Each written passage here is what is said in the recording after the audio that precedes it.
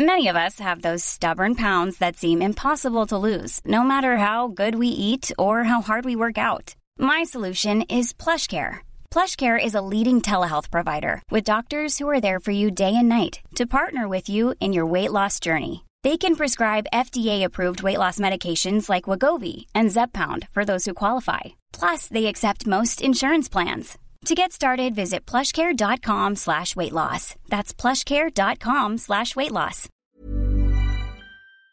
Here's a brief but annoying message to let you know that you could have first heard this episode 9 months ago if you were a subscriber to our Iron Filing Society Patreon offering. For the price of a pint and a St Clement's each month, you can get up to 4 episodes a week, 9 months before the rest of the world gets them.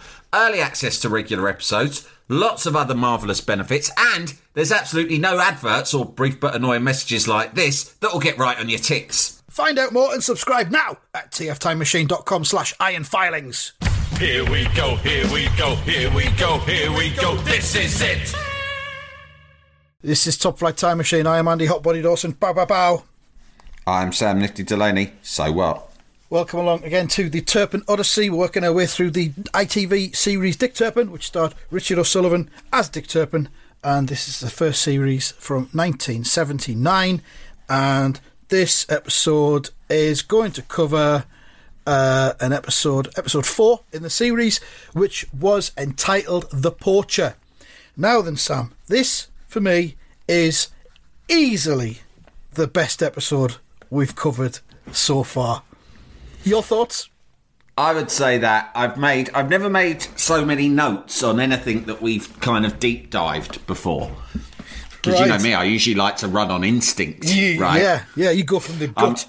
I'm a freewheeler. You're a gut podder, aren't you? I am a gut podder, yeah. But having said that, I've made loads of notes on this one simply because, yes, it probably is the best one, but it's definitely best for, because, you know, you've got like the action, the fighting, the plot, all these different things in every episode. What this one wins at is the dialogue. In fact, I would say that in terms of dialogue, this is one of the greatest television episodes ever made.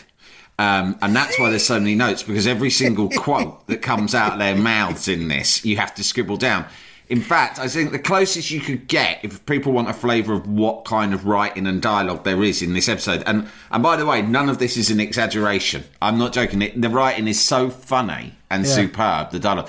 The closest I could compare it to is probably Withnail and I. Yes.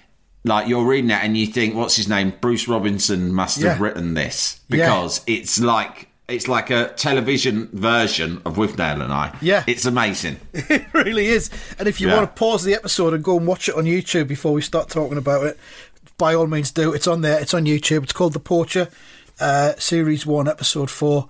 And then come back and listen afterwards, or do it however you want to do it. But you have to watch this episode. Yeah, I would say definitely if you like Withnail and I, you will really like this episode. That's like probably the closest comparison I could think of. I can't see us getting through this in one episode. It's going to take a couple of weeks to get through this one, I think, because there's so much going on. You could just do bullet points of all of the amazing things in just 25 minutes as well. Although it took me a lot longer to watch it because I kept having to pause it and write quotes down and replay them, because they're using words, ye oldie words in this that I've never heard of, but I love and want to introduce to my personal lexicon. Yeah. That's something that I thought as well. It doesn't patronise the viewer. It doesn't try to modernise the language that Dick uses or any of the characters use. They talk as they would have done back then. Yeah, I do think that's the thing about Dick Turpin. There's a lot of it is actually interesting from a historical perspective, isn't it? I mean, it's not what it's there to do. It's not horrible histories or whatever. It's not there to educate us necessarily. But I do think that the writers took the period setting seriously, and there are little details of the way in which life was led back then that are kind of historically interesting. Yeah, and the language they use is probably one of the main things. Yeah. I mean, it's a pretty big budget affair anyway, isn't it? It's shot on film. It is. The locations and everything are as accurate as they could get. It's not done on the cheap. It looks really good. I mean, it looks like, it's not like, even if you compare it, it's Doctor Who would be a fair comparison. So that would have been on BBC. What was it? Was this BBC or This was ITV. Yes, it was LWT, so there's probably more money. Yeah, they will have done. They'll have had more, and it would have certainly been kind of up against Doctor Who, because it was a Saturday tea time show. But this, in terms of production values, and, sorry nerds, but everything else, but in terms of production values, it fucking kicks Doctor Who's ass, doesn't it? Comparison. It's like, it looks like almost American standard. Like when they have like group scenes in the inn and that, you notice a lot of British TV dramas will have very sparsely populated bars. Yeah. Because they don't want to pay the extras. Yeah. That's not the case in Dick Turpin. You walk into a fucking inn and there's wenches and drunks everywhere. People, yeah. You can almost smell it, can't you, when you see it? Yeah, I actually caught a bit of an 80s Doctor Who the other night. There's a channel called That's TV, which has popped up and is showing loads of old stuff. And it's repeating Monty Python's Flying Circus every night from 9 p.m, which is interesting. Loads of other stuff as well. The British Empire, Hale and Pace. I love British Empire.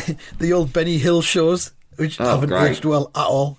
So it's showing loads of them, and it's got some 80s Doctor Who on there as well. I watched a bit of a Peter Davison one, because Peter Davison was my doctor. When you're a kid, you always mine too, a doctor. I guess, That was mine, so I watched a bit of that, and I mean, it's entertaining, good to watch, great when you're a kid, because you don't look at production values so much and judge them, but compared to Dick Turpin, absolutely no comparison at all. It's like diamonds versus dog shit. But I mean, fucking Doctor Who's all over the fucking gaff anyway. They make it up as they go along. It's like Harry Potter. Like, some things are just like, they just write any old nonsense and the audience just go with it and post-rationalise everything, don't they? Oh, yes, because I think that is a reference back to the William Hartnell episode in 1963 where he does go to the planet fuckface. It's like, lads, get it right. This is just some fucking lazy TV hack with a fag hanging out the corner of his mouth. Fucking thinking, I better fucking submit this bollocks. Kids will fucking be into anything as long as you've got a robot dog on a flying fucking phone box. The kids will go along with fucking anything. So type, send it over to the fucking BBC. Yeah, this'll do. Start building the set out of fucking boxes. Yeah, whereas Dick Turpin is historical fact. It's historical fact, and the writing is quite simply sublime. Oh, it is in this. I mean, it's an absolute romp, this episode. So we'll begin at the beginning, and we see Dick and Swiftnick, and they are about to rob a coach which is going along the track, the road. Is it a road? I'm sure it is a road. I didn't even have proper roads. And the rich fella who's riding along in the coach tells them that he's already been robbed. Which is a bit annoying for Dick, because it means that someone else is on his patch nicking his business, and Swiftnick gets the fella's box that he carries his jewels and his coins around in, and sure enough it is empty. He has been previously robbed. There's nothing there to be had for Dick and Swiftnick. Dick gives him some consumer advice at this point. It's almost like the what's it called again? Citizens Advice Bureau. That's the words I'm looking for. It's like that. He gives them some free advice. Yeah. He tells them to sue the county, and you get back half of your losses. Oh, that's interesting, isn't it? I don't know if he was aware of that. And then he says to John Glutton. That's probably how Dick justifies it to himself as well. I think it is, They'll get it back on insurance. You get half of it back, yeah. So John Glutton is the sheriff of this county, he said. So then, obviously, they've got to work out what's going on. Who the fuck is this other interloper that's doing robberies? And they spot someone on a horse in the distance. Swiftnick's got a nice telescope that he's using to spy on him. And this fella is on a mask. So they decide to go chasing off after him. But he makes off. And he goes off into the woods, and they decide to go around the side and try and get him at the other side, but it's going to be pretty futile because he's faster than them. But Dick tells Swiftnick to shoot low, so they're planning to fucking shoot the cunt if they catch him. We'll do it. We'll shoot him. Hopefully dead. But he says shoot low. Oh yeah. And he says why? He says just do as you're told or something like that. He says, but if you're going to be hung, best not for murder. So then they're in the woods and they don't find this mysterious masked robber, but instead they come across a a dandy, a fop. Who is in a wig and fancy finery, and he's on horseback, and he explains that he's already been robbed an hour ago, and he says he's a very camp character, and he says something like, "I've nothing left, not a farthing. T'other vultures picked me clean." Mm-hmm. And Swiftnick says, "What is it?" And Dick says, "I think it's a man," which is a bit not very PC. But then, I don't know what year this was, 1742 or whatever. Well, at this stage of watching it, I was like, "Oh no, this might be problematic. This episode because this guy is obviously extremely metrosexual, right?" These were fashions that in this era were coming from Paris, which was very much the heart of fashion, wasn't it? And they came to London, and it's the big fucking wig and the powdered face and the beauty spot and all of that. Yeah. Elton John was big into it, wasn't he, for a while? He was. New Romantics, etc. And I thought, oh no, because he's a bit effeminate, there's going to be loads of jokes that would have been okay in the early 80s when this was made. But I would say, although they go, I think it's a man, right? And they lightly bully him for being effeminate, right? Yeah. As it turns out, I think at the heart of this, as we will see, is actually a very progressive message about different sort of gender identities and sexuality and just way of, basically, and just way of presenting yourself. I think that Dick and Swiftnick actually display that they've got pretty progressive ideas on this sort of thing as the show goes on. Well, we said that last week's episode with the fight was inspiring for Scorsese and Raging Bull.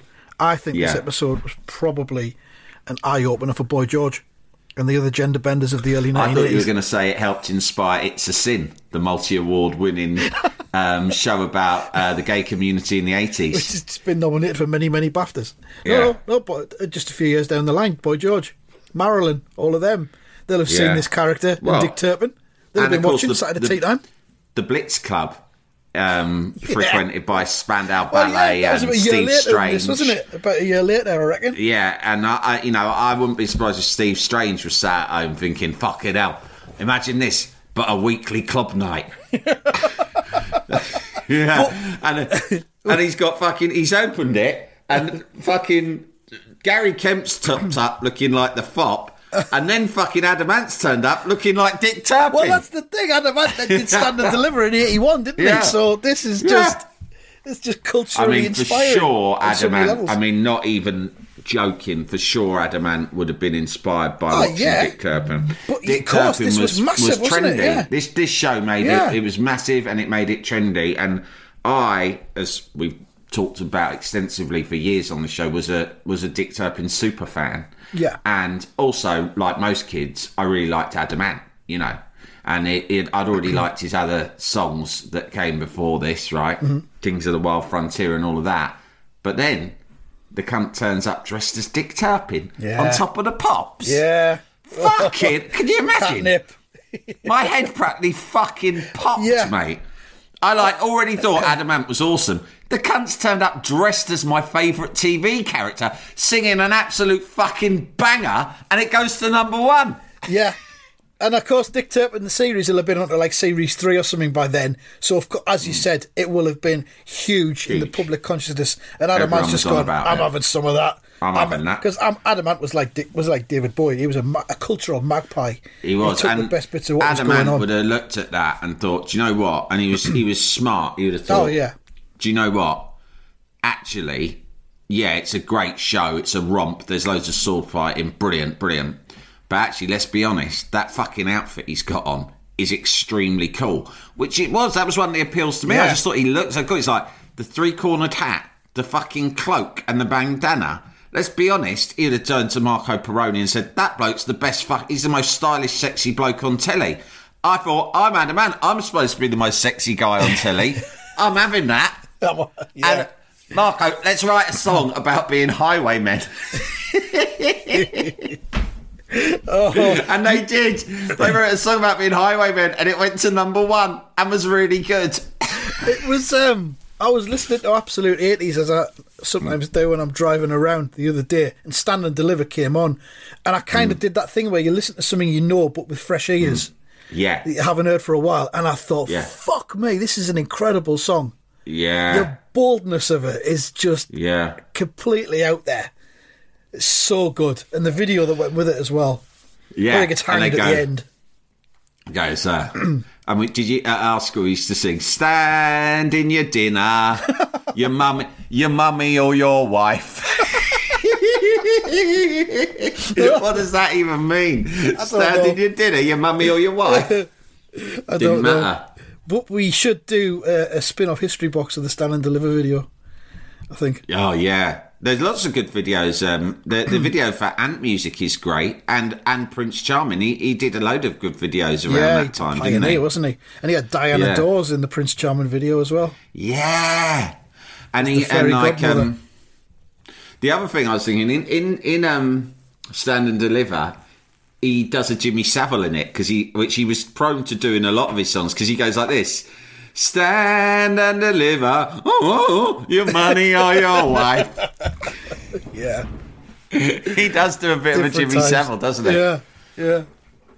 But apropos of nothing, I was watching, there was a thing on ITV4 after the snooker finished the other day, and it's one of those World of Sport compilation things that they have where they just show like 3 minutes of things from the 70s, and the show's only about 10 minutes long. It was the 1979 World Darts Final from Wembley Arena, and it was just thick with smoke, cigarette smoke, and Bobby George had won the final, and it was presented by Diana Dawes. I thought, what could be more sexy in 1979 than that? Fucking hell, that's amazing. Diana Dawes? Yeah. I had no idea that she did that sort of gig. Of course she did. Well, I mean, she did the Prince Charming video. She was up for anything by that point, I think. Jalapeño. Millions of people have lost weight with personalized plans from Noom. Like Evan, who can't stand salads and still lost 50 pounds. Salads generally for most people are the easy button, right? For me, that wasn't an option. I never really was a salad guy. That's just not who I am. But Noom worked for me. Get your personalized plan today at Noom.com. Real Noom user compensated to provide their story.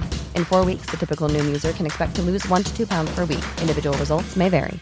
If you thought the only way to get a more defined jawline with natural-looking results was through surgery, think again. Juvederm Volux XC is a non-surgical injectable gel filler that improves moderate to severe loss of jawline definition and can help you achieve natural-looking results with little downtime. Even better, this improved definition lasts up to 1 year with optimal treatment. No maintenance required. Improve jawline definition for a smooth, sculpted look with Juvederm Volux XC. For important safety information and to find a licensed specialist, visit Juvederm.com. That's JUVEDERM.com. Not for people with severe allergic reactions, allergies to lidocaine, or the proteins used in Juvederm. Common side effects include injection site redness, swelling, pain, tenderness, firmness, lumps, bumps, bruising, discoloration, or itching. There's a risk of unintentional injection into a blood vessel, which can cause vision abnormalities, blindness, stroke, temporary scabs, or scarring. Talk to a licensed specialist to find out if it's right for you. Jalapeño. If Diana Dawes was still alive, we've never introduced a third wheel to this podcast. No. And I don't suppose we ever will. You know, there's been some mild cameos like Result Spot. I think Len appeared on one Queen. briefly, maybe. Right, the Queen. I think if Diana Dawes was still going, though, we'd readily have her. We'd say, look, we do this every day, Diana, Mrs. Dawes. Mrs. Dawes, we do this every day, and as far as we're concerned, if you turn up, you're on. So it's up to you, anytime really. you want. You just tell us. The door is open constantly. You don't even have to ask. Just turn up. We'll send you a link, and you can just join us whenever you want. Once a month, once every 3 months, whatever. It'll just be an honour. Anytime or every you want to come day. on. Just whenever it feels right. What I suspect is you'll do it once, and then after that, you'll catch the bug, and you'll probably want to do it every day. But we'll see. You might want to start doing your own one after you've done one, where you just get all your mates on talking about your favourite biscuits and stuff like that. I don't know. Feel free. I mean, we're happy to give you a helping hand. Any advice you need about microphones or whatnot. Just keep it short. Don't do one that's like fucking 70 minutes long. Mrs. Dawes, I'm going to give you a number now. It's for an outfit called Vita Modular. That's Vita Modular, right? Call them up, tell them you're a friend of mine, right? And they'll set you up with everything you need if you're going to crack on with this biscuit one you want to do with Charles Hawtrey, because I think that sounds good.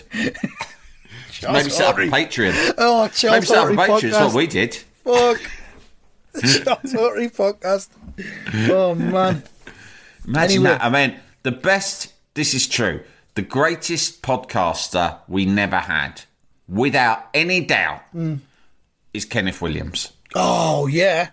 Twitter if Kenneth Williams was alive and podcasting, it would be the only podcast worth listening to. Yeah, completely. It would have been superb. And there's many reasons to be sad that Kenneth Williams is no longer with us, but probably the main one is that he's not.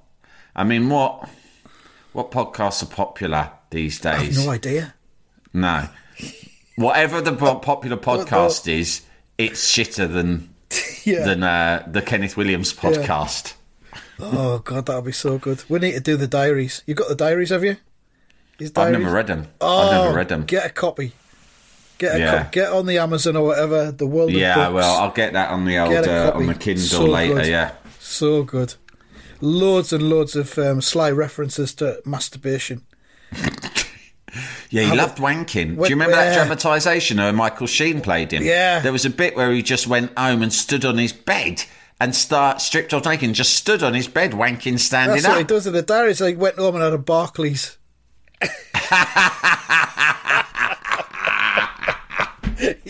Rhyming slag for wanking. Amazing. What a fucking man. I mean, I've said before, I think he did 2 Desert Island discs.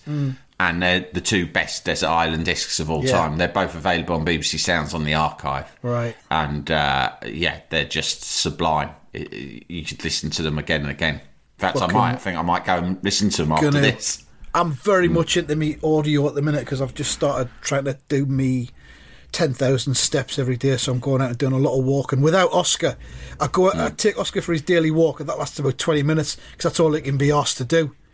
He just kind of stops after a while. Having a lazy dog. That's a lazy dog. I mean, what's the point of that? The whole point is they're supposed to get you exercise. He stops after like 20 minutes and he just stands still. Fuck this. I've got the lead behind me. I've got a retractable lead, and I feel myself pulling it, and then there's something at the end that's just stopped coming along, and then it just fuck's sake, Oscar. And then what? You don't have to pick him up, do you? Yeah, one of them dogs. You have to carry him home. No, I just drag him. I said, come on. For fuck's sake. Get on with it. But, he knows when it's over. He knows when he's telling me it's over. So then I've got to go back out again. Got to get in the house, dump the dog in the house, go back out again. Carry on walking. Walk again. But then I'm starting from my starting point. It's not like I'm getting to walk off into somewhere, beyond. It's just like doing the same walk twice. You've got to start all over again. It's like when we're playing a video game, you die and they put you back to the beginning of that level. That's exactly what's really irritating. Frustrating. Yeah. So anyway, I've just finished the Billy Connolly audiobook, his autobiography, and I'm just about to start the one that Madness did the year before last, because they all read it. It's not one of them where it's an actor reading it. Each member of Madness are reading it out. Mate, even Chaz Smash, who left the group a few years ago. Lives in Ibiza now. Yeah. I heard a great thing from someone. Maybe it's indiscreet, but it's so funny. I told Len it, and he's obsessed with it because we went to see Madness last week, and a mate of mine is sort of good mates with Chaz Smash and Suggs. He just sort of knows them from round the London clubs years ago. And I said to him, Len's really into Madness now, but he's been wondering what happened to Chaz and why he's not in the band anymore. And my mate said, thing is, he's just happy living out in Ibiza. He went, the thing is it's like herding cats being in Madness, and it always seemed to fall to him to be the one who had to get them all together in the same place at the same time. And he grew very tired. He found it quite tiring. And he wanted to remain mates with them, but he found the whole thing of like getting Madness together every year or 2 years for a tour very difficult. He goes, because they're all mad and they're all kind of quite disparate. And I said, that must be difficult. He goes, for instance, he called up Lee and said, look, we got to get back on the road. And Lee Thompson said, I don't know, it's going to be a bit of a problem. I'll have to speak to my work. And he went, what work? He goes, well, I haven't got the job yet. He went, but I've applied for a job and I think I've all but got it. And he goes, doing what? He goes, on the bins. He went, you've applied for a job on the bins? And he's gone, yeah. And he went, why? And he went, because I'm fucking bored. There's nothing to do when we're not touring. I never know when we're going to tour again. And I'm sending myself mad. So I applied for a job on the bins. And he goes, he went for a job on the bins and they said, they didn't recognise him. They went, right, okay, Mr. Thompson, this all sounds good. When will you be available to start? Blah, blah, blah. And he goes, yeah, look, I can start whenever and I can do every day. But there is a chance that once in a while I may have to disappear for a few months. Yeah. And they go, what? Why? And he goes, because my band sometimes will tour. Usually we're not together, but once in a while we'll get together and we'll tour. And then that does take up like a solid sort of 6 months. And they go, your band? What band? You're in a band? And he goes, and they thought it'd like be some shit pub band. He goes, I'm in Madness. Yeah. No, what? Actual Madness or a Madness tribute band? He goes, no, I'm the saxophonist in Madness. I'm the flying one. one. What I need you to do is give me this job as a bin man. And then, but once in a while, let me go off and be in Madness, and then I'll come back. And they just went, no, fuck that. We're not giving you a job on that basis. You got to choose. It's the bins or Madness. But apparently, Chas Smash was just like got caught in the middle of all of this, and that was one of the things that made him think, Joe, what? Fuck this. Yeah. This is so mad that I'm having to wrestle with him trying to get a job on the bins. I don't think it's because he's skint either. I think he just like thought, just wanted something to do. Want to do something. I mean, it's quite a good social job, that, isn't it? If you want to make friends and see people. Yeah. I mean, if you know anything about Lee Thompson, he was involved in petty crime when he was a kid. Yeah. And I imagine he's got a very, very active mind, and he can't just switch off very easily. So he needs something to do. Jigsaws, like Francis Rossi's doing. We've just been informed this morning by Dancy Francie, who's one of our regular contributors. She pointed out that Francis Rossi's enjoying jigsaws and crosswords now. Francis Rossi's an amazing guy. I mean, as I just tweeted to Francie and you, his book is sensational. Will one day be the subject of a deep dive, I'm sure. It has to be. But like Lee Thompson couldn't have that lifestyle of the jigsaw. I could in a heartbeat. As I said on Twitter, it's the static caravan life, and that would do me. You know, I think that looking at life, if you can live the static caravan jigsaw life like Francis Rossi is doing now, then you should treasure that, and it's a blessing.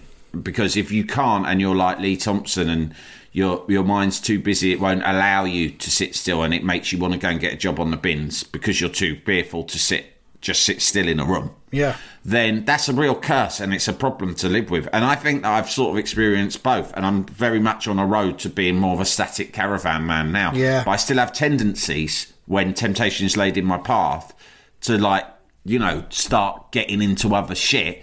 But all I want is to be Francis Rossi / Andy Dawson / whoever else can be. But what gives me hope is that Francis Rossi, when you read his book, was one. I mean, famously, he snorted so much coke his nose fell off. Right? That's right. Yeah. He certainly was living out large for most of his life. So if he can go from being Francis Rossi, nose destroyer, to a jigsaw man, then there's hope for any of us. His current nose is actually made from plaster of Paris, and it's just painted over the top. There is he's no a nose. bit like Wurzel Gummidge. He has a selection of noses, and every morning he opens a drawer and he selects which nose, and each nose, depending on what mood he's in, it gives him different skills and talents and personalities. Depends if he's going to do a lot of sniffing or not. It depends on what his plans are. I will tell you something off air. I won't reveal the full details now. But seeing as we're talking about pop stars, right? This afternoon at around 3:30, well, 3:30. I say around 3:30 because pop stars are usually late. I am interviewing 3 pop stars at once. Whoa. They are 3 of the most, I would say, iconic. I know you say quite rightly the word iconic is overused. But when I tell you off air who these people are, you will say, yes, iconic. I mean, one of them in particular is... anyway, it's an amazing thing. I'm really excited. I've been pursuing an interview with one of them for several months. Right. And I didn't think it was going to come off. And then all of a sudden yesterday, I get a call going, it's going to happen. But the pop star in question is touring with some other pop stars and wondered if you could interview 3 of them at once, and they'll just all have a nice chat. Very intriguing. And I went, yes, I will do that. And it's so exciting. And hopefully it'll be out next week, so I don't have to continue to be really secretive. But it's so on my mind, I'm like buzzing with excitement about it. Can't wait to hear about that. Yeah. Speaking of pop stars, did I ever tell you which pop star was private messaging me on Instagram during the first lockdown? Wanting to know. Let me try to remember. Is it Terry Hall? And he wanted to know, what was it that he wanted to know? It was consumer advice to Terry Hall from the Specials. I know that, but I can't remember because I thought about it the other day. It just ties in with what we were talking about. He wanted to know where I was getting my jigsaws from. That's it. I remember. Yes, I remember that. Amazing. He couldn't get any jigsaws anywhere. He wanted to know what my sauce was for jigsaws. I think that's got to be right. I mean, you know, you have a lot of quite famous people messaging you on Twitter. I know that, but that has got to be one of the greatest all-time exchanges. Come on, it has to be. So for me, that almost trumps the time that Shaka Khan liked your tweet about a feel for you. Yeah, definitely. We're not going to get much further on this episode today. But we haven't got into any of the dialogue that we've been talking about. I was going to say, we're just at a point where one of the best lines in it appears, where this dandy, this fop, they're trying to rob in the woods, has got a very, very elaborate powdered wig on, and one of them says, "What's that on his head?" I can't remember who says it, but the fop says, I can't do this justice, but I'll try. He says, "It's the mode, you bumpkin, the fashion."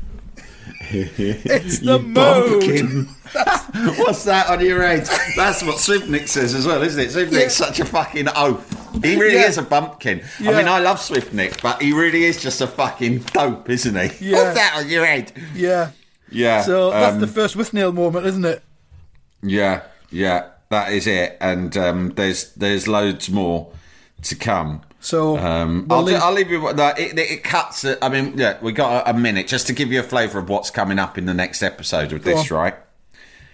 It cuts then to. It turns out this bloke is Glutton's nephew, right? Yeah. And it cuts to Glutton's rig, and he's there scheming as usual with fucking Spiker. They just sit around bitching most of the time, right? Yeah. And he says, "Yeah, my nephew's coming," right? And Spiker bristles. He bristles and he goes, yeah. He goes, you don't like him, do you, Spiker? And he goes, he skips about the house like a doxy's lapdog. It turns my stomach, sir. And that is when you get the strong... Right, typically Spiker is a homophobe because he is implying that this guy, just because he's a bit effeminate, must be a homosexual. He might be, he might not be. We don't know. It's never really...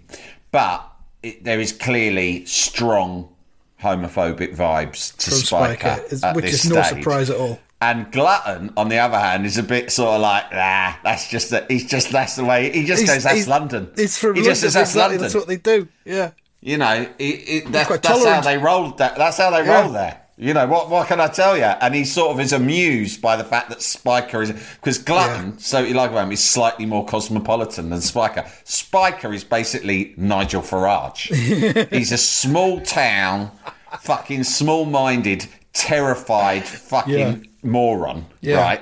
Who finds anything outside of his own tiny, dreary little world and lifestyle absolutely fucking terrifying, right? And this arrival of this nephew, who's actually quite a laugh, upbeat, flamboyant, fun, into his little cosy fucking setup he's got with Glutton, it's like, well, like he says, it turns his stomach. I mean, I wouldn't be at all surprised if Spiker had latent homosexual tendencies himself. It very often is the case with these homophobes. Normally happens, doesn't it? Yeah. We'll find out in the next one because this could go on for 3 weeks. See. Will Spiker bum Glutton's nephew? Wait and see on the next episode of Top Flight Time Machine's Dick Turpin Deep Dive, a football podcast for real fans. Thank you and goodbye.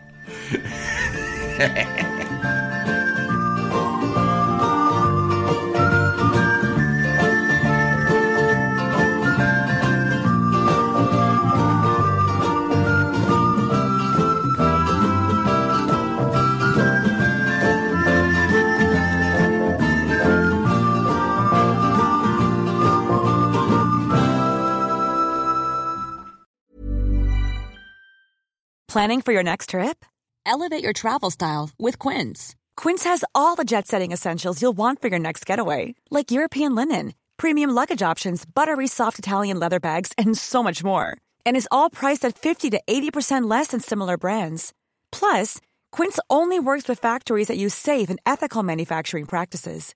Pack your bags with high-quality essentials you'll be wearing for vacations to come with Quince. Go to quince.com/pack for free shipping and 365-day returns.